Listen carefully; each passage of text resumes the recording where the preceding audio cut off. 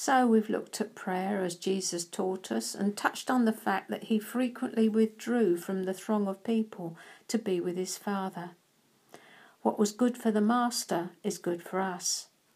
Time, we need to take it often to be with him and read his word. There's an old hymn, take time to be holy, speak oft with thy Lord, abide with him always and feed on his word. Neglected disciplines, time out with God and reading the Bible. No time. Lord, I have time.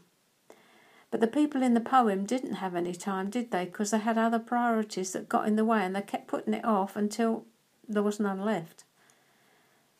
Time is the only currency we have. We spend it, waste it, pass it, little realising we can't get it back. Time rushes on, and it's never more true than in this day and age. The swift passing of time is one of the major signs that we're coming to the end of it, time that is. We are fast approaching the latter days that the Bible speaks about, so it's even more important that we carve out quality time to be with the Master and hear what he wants to say to us. On this inward journey, time with the Holy One is a necessity. It's not an optional extra, it's a necessity, the air you breathe.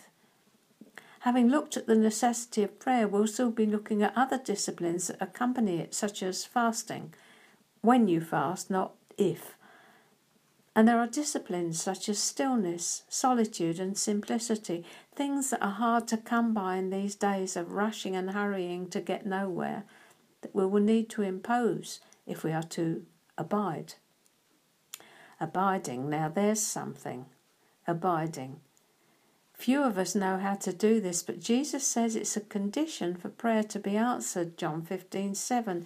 If you abide in me, and my words abide in you, you will ask what you desire and it will be done for you. Full circle, I think. As we travel together on this inward journey, my prayer is that he will so draw your heart, you will just have to get away to a place of no distraction to be with him and learn how to abide, in order that you may know how to pray. Amen. Amen.